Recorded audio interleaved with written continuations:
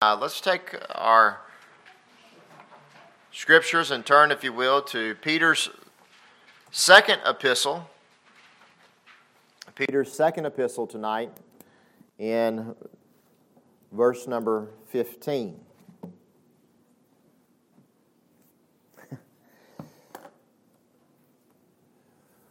Sweetheart, I have left my Bible on my desk, so it's helpful to have and everything. Amen. I guess I get my phone out over here and everything. I'm just not one of those guys, you know.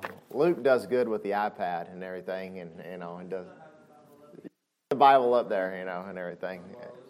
So no, mine's on my desk. There it is. So 2 Peter 3:15 tonight. We've been learning a lot about in this particular passage here tonight about growing in our faith in Jesus Christ. That's what God commands of us. That's what God wants of all of us to grow. It says there at the last verse, I do know that verse, I've had it memorized, but grow in grace and in the knowledge of the Lord and Savior Jesus Christ. To Him be glory both now and forever. Amen. So that is the thrust of our Christian life. We are to be growing. We're to be maturing. We're to be growing closer and being closer to Christ. Thank you, sweetheart. Even have it turned to the passage there. Man, this don't get much better. So, but we've been learning this, and this is something that all of us need to strive in our Christian walk in life to do. There is no place in our Christian walk and in our life where we can say, I have attained, I'm done, I'm over, I don't need to grow anymore, I'm good to go and everything. No, that's why, Brother Blue still comes, you know what I mean? I believe it's in his heart. He still has a desire to grow. He's still reading his Bible every day. And so a desire to grow. And may we all have that desire to grow till the end of our lives, amen? Till we leave this world. And there's times in our life whenever it's like whenever you cut down a tree, a fairly large tree, one where you can see the rings in it. You can see there's years where there was great growth. There was years where the rings are far apart, but there's some years where the rings are very close together. And so I believe it is in your life and in my life. It seems like some years we just kind of grow by leaps and bounds. We grow like children. And but other times it may be that the rings are close together. There doesn't seem to be maybe a lot of growth in our life. That could be a variety of reasons. I'm not necessarily going to discuss those, but I think the main point in all of that is that we grow. That we grow. No matter if it's little or if it's a lot, we ought to be growing in our faith with Jesus Christ. For 2 Peter 3 in verse number 15, let's notice what he says here. An account that the long-suffering of our Lord is salvation. We saw that on Sunday night. Even as our beloved brother Paul, also according to the wisdom given unto him, hath written unto you, as also in all his epistles, speaking in them of these things, in which are some things hard to be understood, which they that are unlearned and unstable wrest, as they also do the other scriptures, under their own destruction. Ye therefore, beloved, seeing ye know these things before, beware lest you also, being led away with the error of the wicked, fall from your own steadfastness. But grow in grace and in the knowledge of our Lord and Savior, Jesus Christ. To Him be glory both now and forever. Amen. So we've seen already two key points that Peter points out for us in this latter part of the chapter that are just undeniably necessary for us to grow in our walk with Jesus Christ. One of those is a faithful look. A faithful look. We need to keep our eyes on Jesus. Keep our eyes that Jesus is coming again. That needs to always be on the forefront of our minds. It needs to somehow implanted in our hearts that Christ is coming again. We need to look forward to this. That will help you to grow. He'll help you to grow in your faith in telling others about Jesus Christ.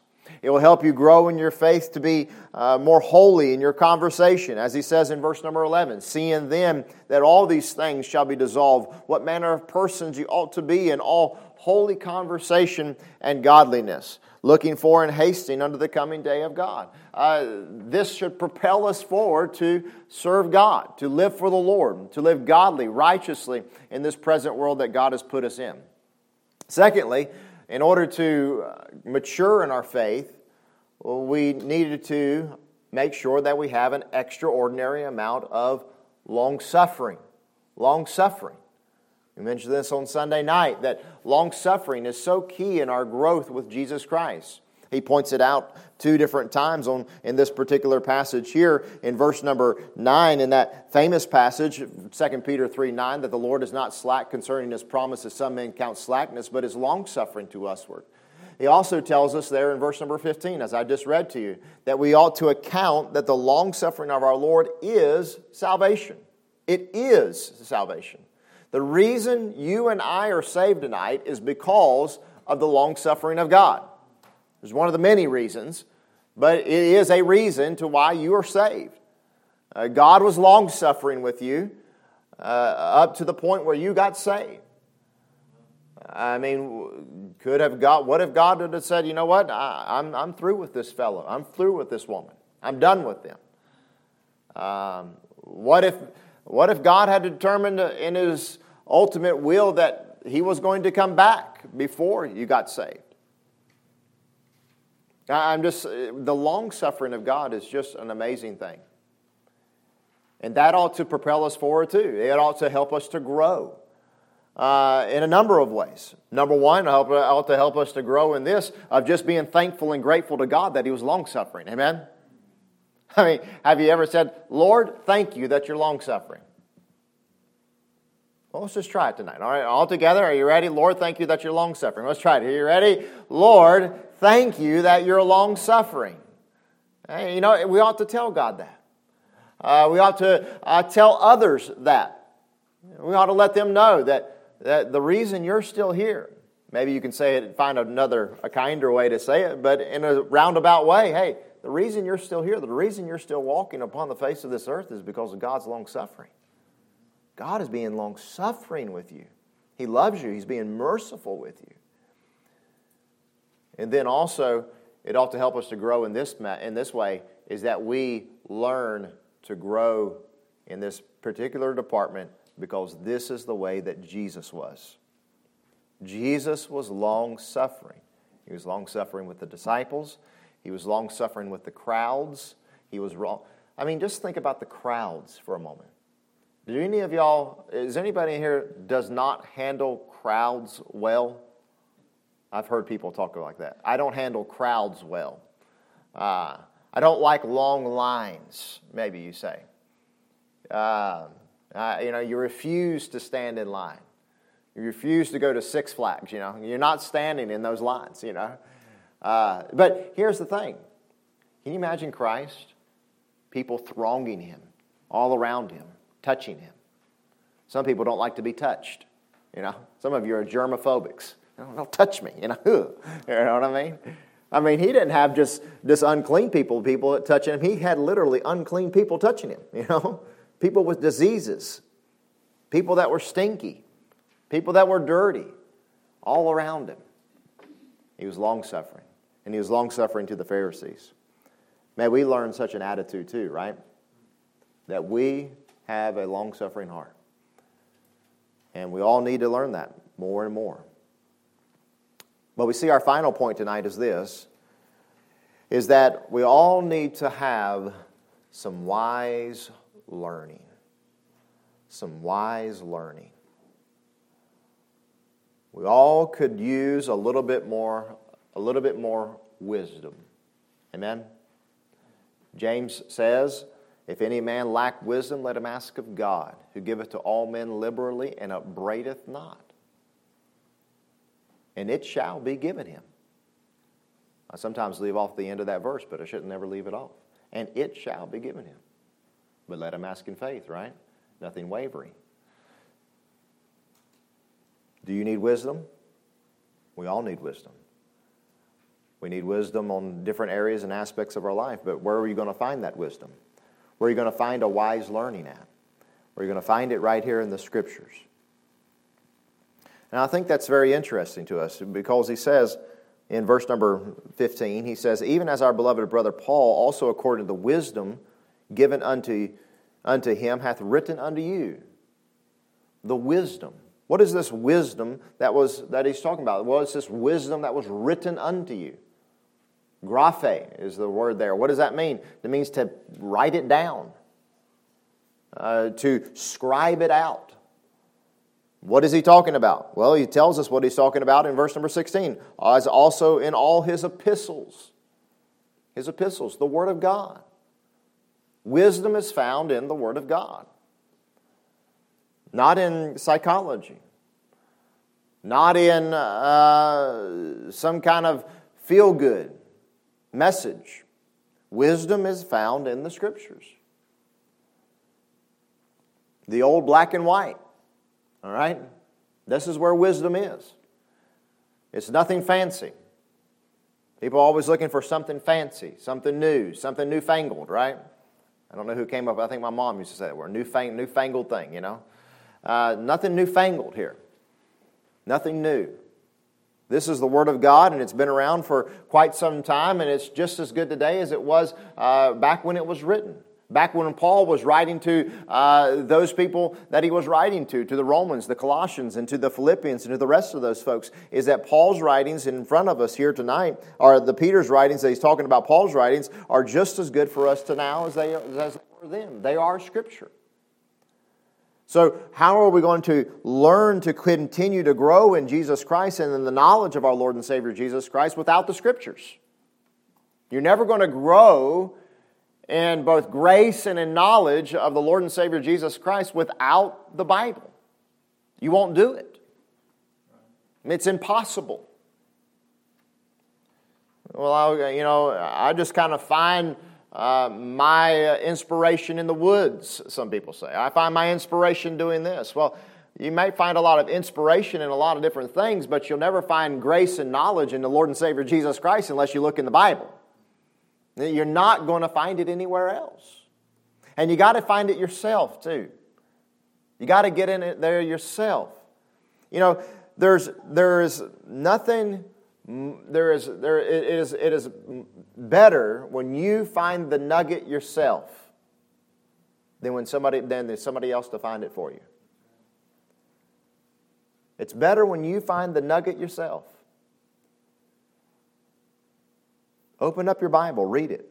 Read your Bible, read the epistles, understand them, comprehend them, get into them, study them. Don't be satisfied with preaching once or twice or 3 times a week. No, find wisdom in God's holy Word. God used these people to write for us His words, to give to us His wisdom. Go back to your Old Testament. God gave, and I'm going to mispronounce his name, but God gave Bezalel the wisdom to build the tabernacle. And Ahinoam, I think is his name. I can't remember how to say it. He gave Solomon the wisdom to run the kingdom and to build the temple. He gave Daniel wisdom to interpret dreams. He gave the apostles wisdom to dispute with men. And according to the apostle Peter, he gave Paul wisdom to write the epistles. Now, statistically speaking, Luke has written the majority of the New Testament. All right, he wrote Luke and Acts.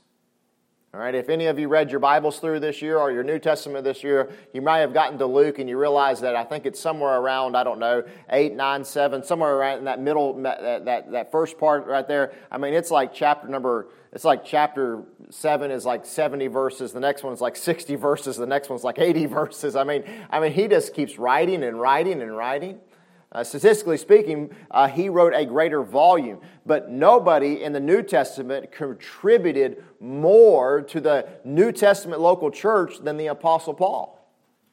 God, in His wisdom and in His sovereignty and in the way that He wanted to do things, allowed for Paul to give us the majority of our teachings that are found here in the local New Testament church. Now, of course, we have the Gospels, but I'm speaking directly about the local New Testament church. He determined that Paul should write about these things. And so we should determine in our minds to study these things, to look to these things, to say, you know what, I want to find out what it means to be a Christian. Well, you know what you need to do? Start in Romans. Read down through there. Go find yourself in the epistles of Paul, because God in His great grace and wisdom chose him, this man, to write these things down for us. He gave Paul the wisdom to write the words of the epistles to the church so that we may learn how to live and conduct our lives in this world, so that we may learn how to grow in grace and knowledge of the Lord and Savior Jesus Christ. Just think about it for a moment. What do you know and what do you learn from the New Testament epistles? What do you learn from them? You learn the doctrine of sin. Romans 3 through 6. Romans 1 through 3. You learn the doctrine of salvation. It's basically Romans 3:22 all the way to Romans chapter number 6. The doctrine of the resurrection. Where are you going to find the doctrine of the resurrection? If you say, I need to know what it means to be about the resurrection, turn to where are you going to go to? 1 Corinthians chapter number 15. That's where you're going to go. What about husband and wife? Where are you going to go? Ephesians 5. Ephesians 5. Colossians also speaks of it. The doctrine of assurance of salvation, Hebrews 4, and a host of others. The doctrine of faith. Well, where are you going to find about faith at? Hebrews what?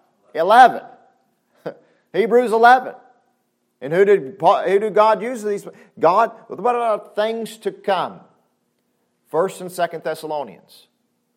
What's 1st and 2nd? You know that every single chapter in 1st and 2nd Thessalonians mentions the return of the Lord. Something about the return of the Lord in every single chapter. There is something to be said about that. What about teaching on forgiveness? Where are you going to find some teaching on forgiveness? Maybe Ephesians 4:32, maybe. Be ye kind one to another, forgiving one another, even as God for Christ's sake hath forgiven you. But you know where a better place might be to turn? What about the little chapter of Philemon? The whole entire epistle to Philemon is about forgiveness. That's what it's about. It's the whole thing. Teachings on the Spirit of God, Galatians 5, Romans 8. Teachings on the devil, Ephesians 6, 2 Corinthians 2. You're going to find teachings on him there. What about the armor of God? What you need to be having, Ephesians 6 again. What about teachings on the church? 1 Corinthians, 1 and 2 Timothy, 1 and Titus. What about teachings on the pastor? What is a pastor supposed to do? 1 and 2 Timothy, Titus again. What about Christ is better than? Hebrews. What about joy? Philippians. What about true wisdom? Colossians. I mean, there they are. I mean, I've just given to you a sampling of what you can find in the New Testament epistles. He says it in verse number 15. Paul also, according to the wisdom hath given unto you, hath written unto you also in all his epistles. God has given to him this great wisdom to write these things. We are fools to not ever read it. That's strong language, I understand that. But we are fools to never read these things. If we claim to be Christians, we claim to be believers in Jesus Christ, then we should be finding ourselves in the New Testament epistles. Sometime, somewhere, some way, somehow. You say, well, I'm reading in Genesis right now. That's fine. But make sure you find yourself over to the New Testament epistles sometimes. Because this is where we're at this very moment, if you will. Nothing's changed. We're in this spot here. We are in the church.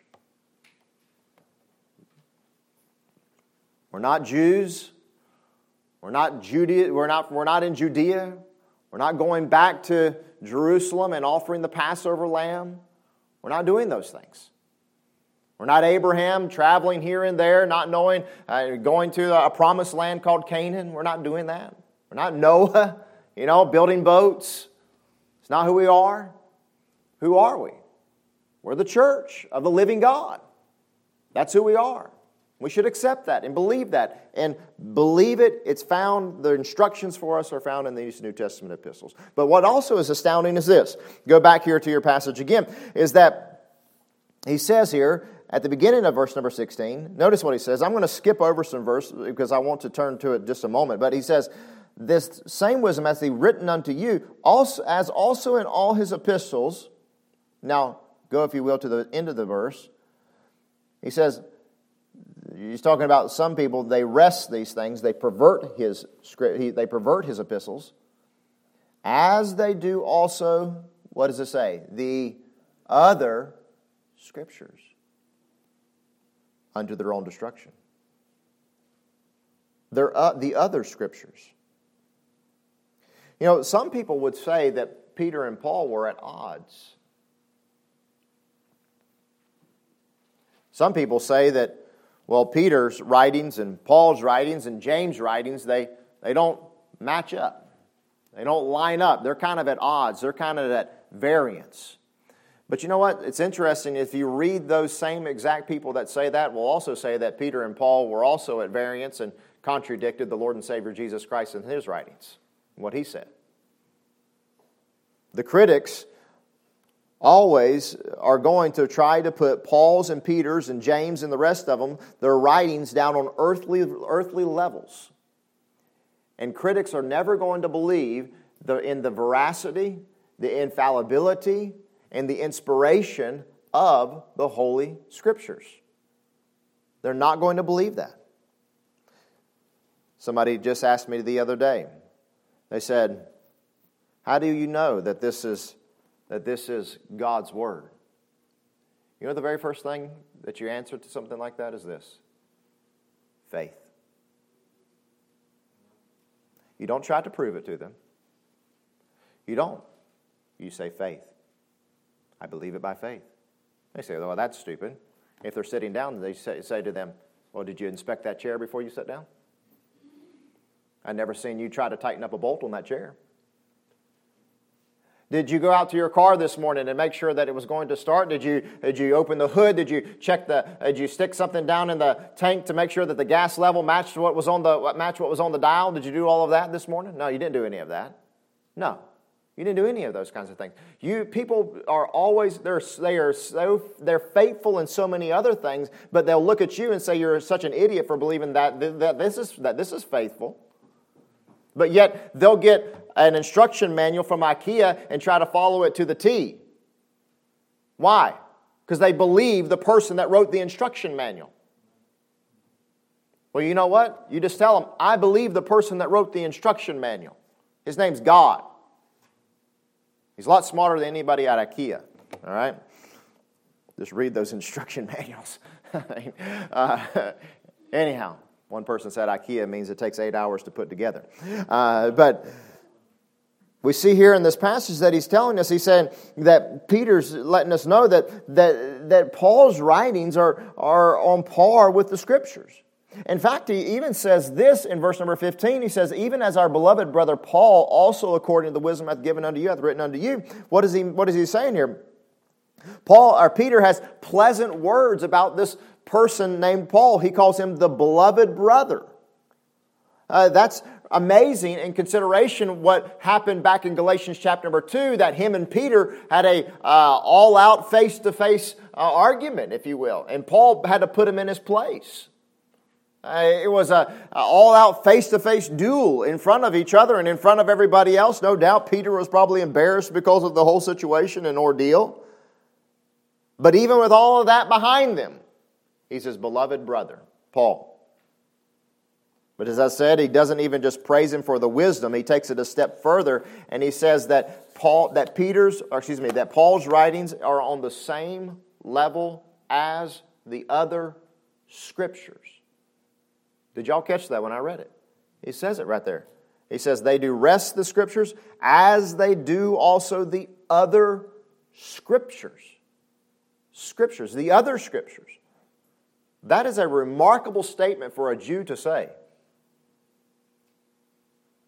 Speak to a Jew today that is not converted to Christ, and they will not believe that the New Testament writings are the Scriptures. let alone the writings of Paul.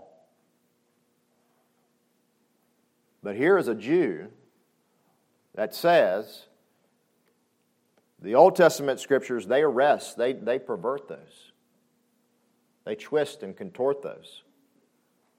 And he's saying they also twist and contort these Scriptures of Paul's. They were on level, on par. So always remember that.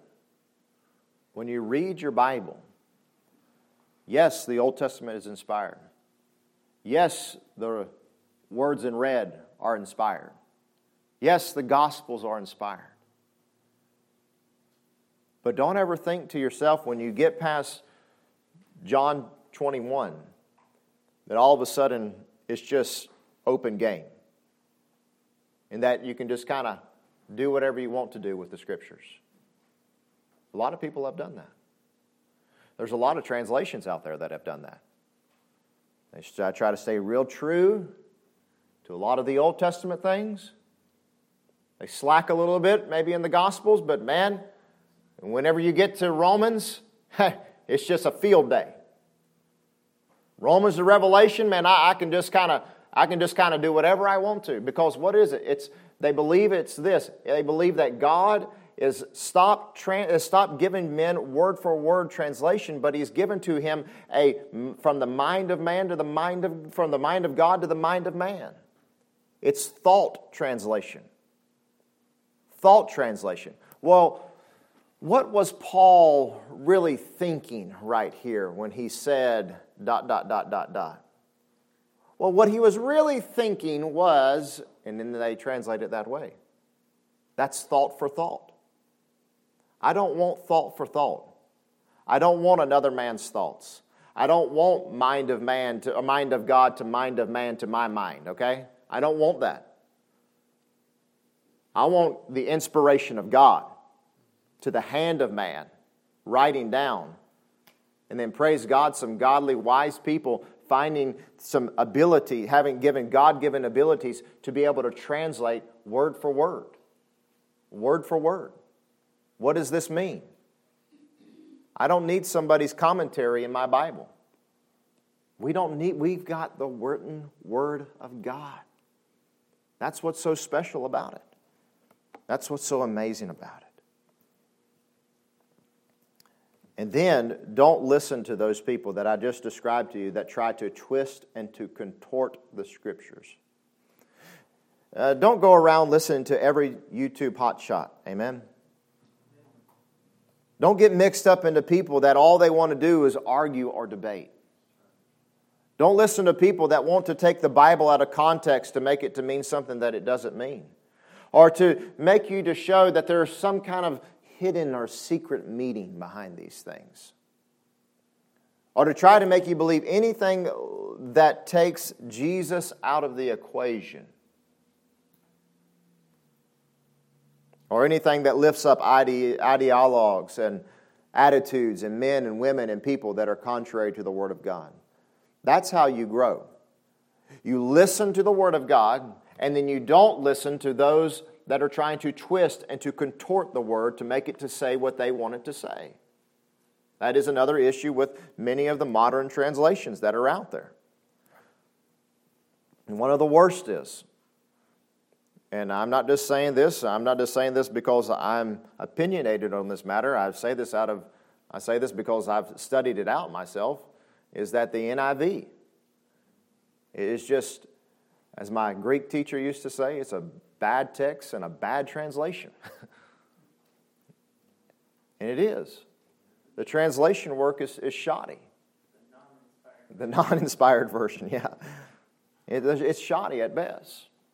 I'm just telling you, need to be careful with what Bible you're picking up. See that. Realize that. Get in there. Figure it out. Why does it say it like this? And why does this one say it like that?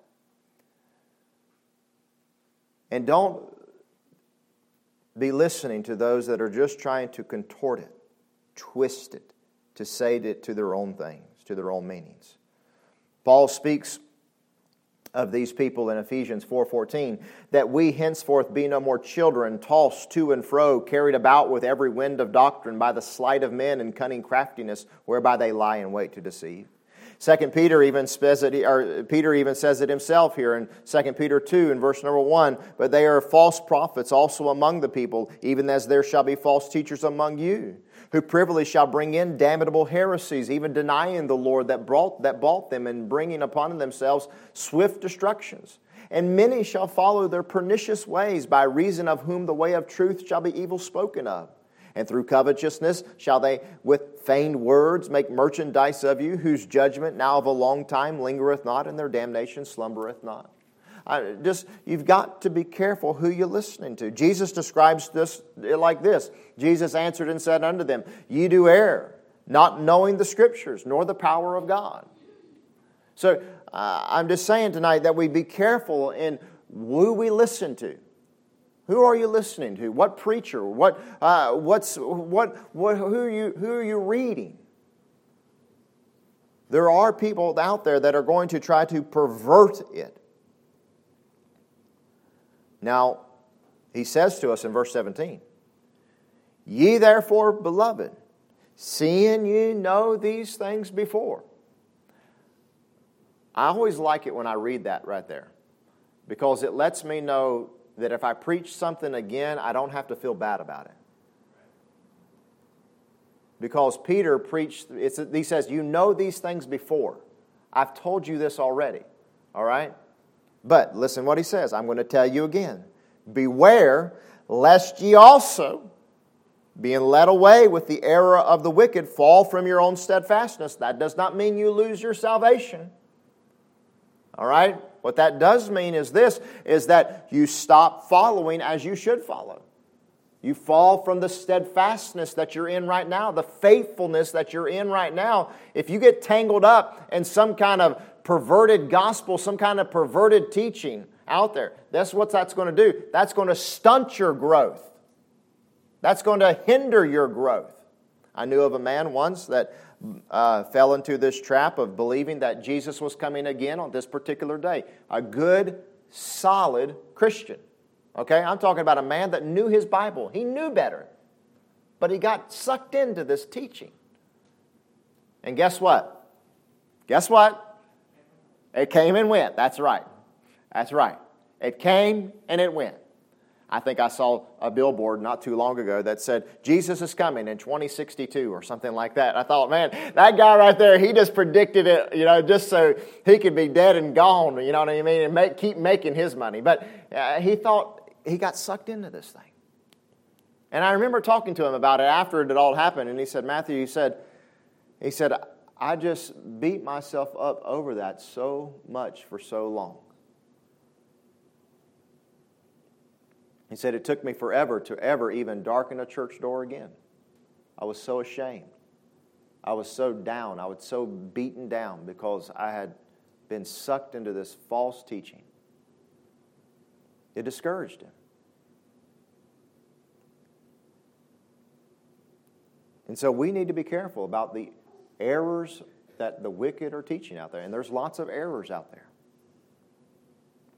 Lest we fall from our own steadfastness. But also we need to be careful that we ourselves never wrest or pervert the Scriptures. One of the most awful ways of perverting the Scriptures is when somebody says, well, David was an adulterer.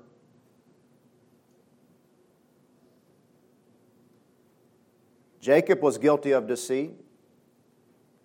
Peter had a lying oath. And they turned out to be okay men. Never use the Scriptures that way, my friend. That's a faulty way. That's a perverted way to use the Scriptures.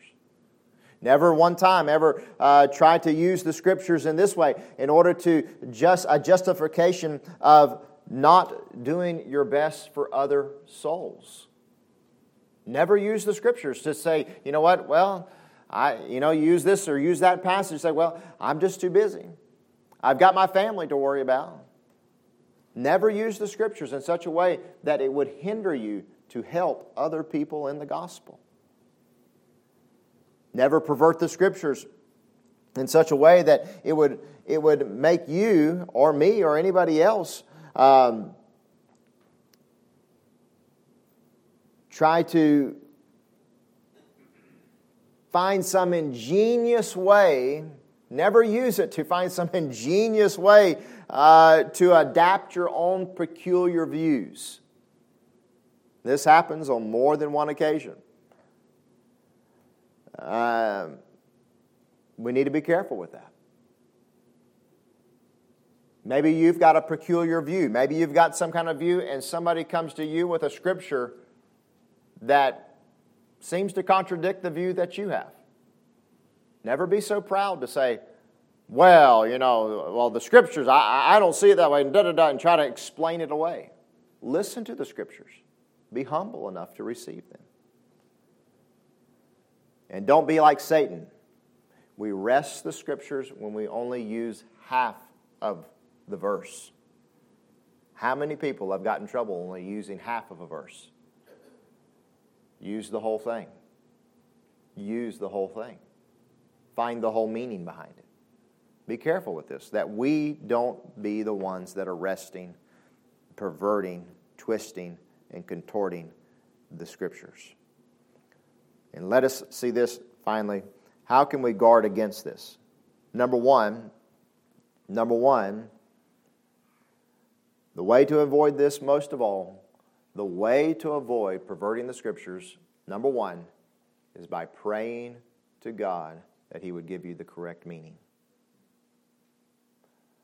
Open mine eyes, Lord, that I may behold wondrous things out of thy law. I'm not always faithful in this, but I really try to pray that before I begin to open my Bible and read. Open mine eyes, Lord, that I may behold wondrous things out of thy law.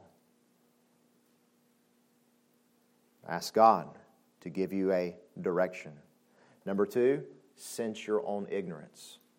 Never come to the scriptures proudly or as if you know everything or as if I've read that before. Never do that. You'll pervert them.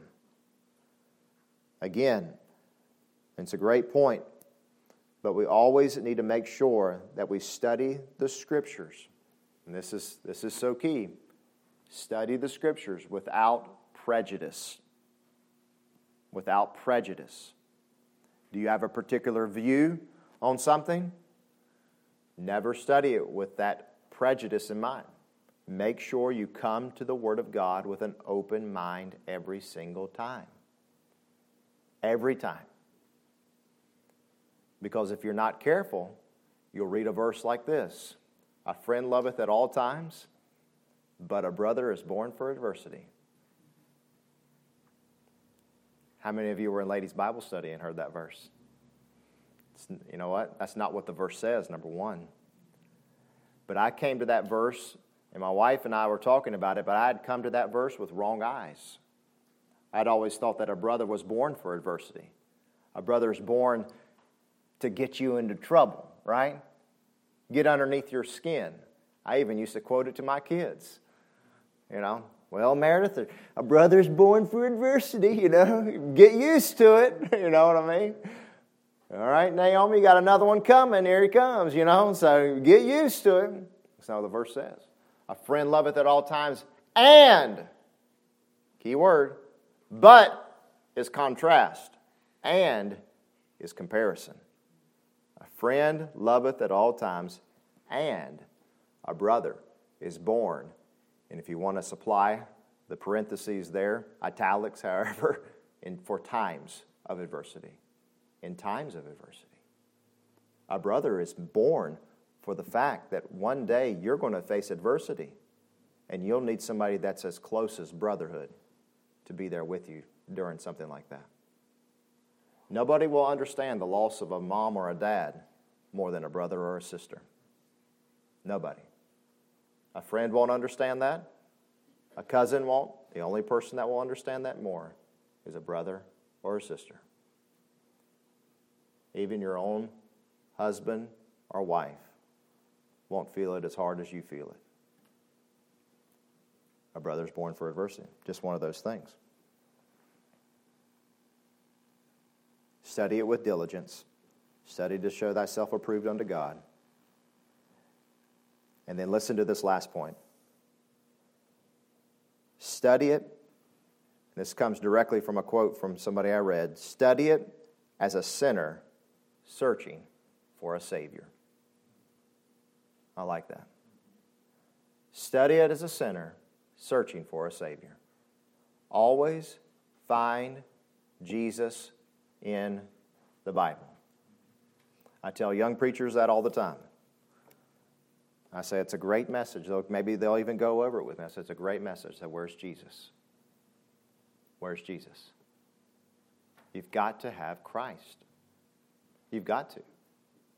And if we're going to grow in the grace and knowledge of who? The Lord and Savior, Jesus Christ. Then we'll find rest, we'll find ourselves in His Word. This is Jesus' Word. It's not my word. It's not some other man's word. This is Christ's word to us. That we may know how to follow Him in the ways that we ought to follow Him. That we listen to the Scriptures and we don't listen to those that do not follow Christ. And that we ourselves do not wrest the Scriptures, pervert the Scriptures ourselves. And that we learn to always be looking in our Bibles for Christ. Looking for Jesus. Looking unto Jesus. Look for Him. Look for Him.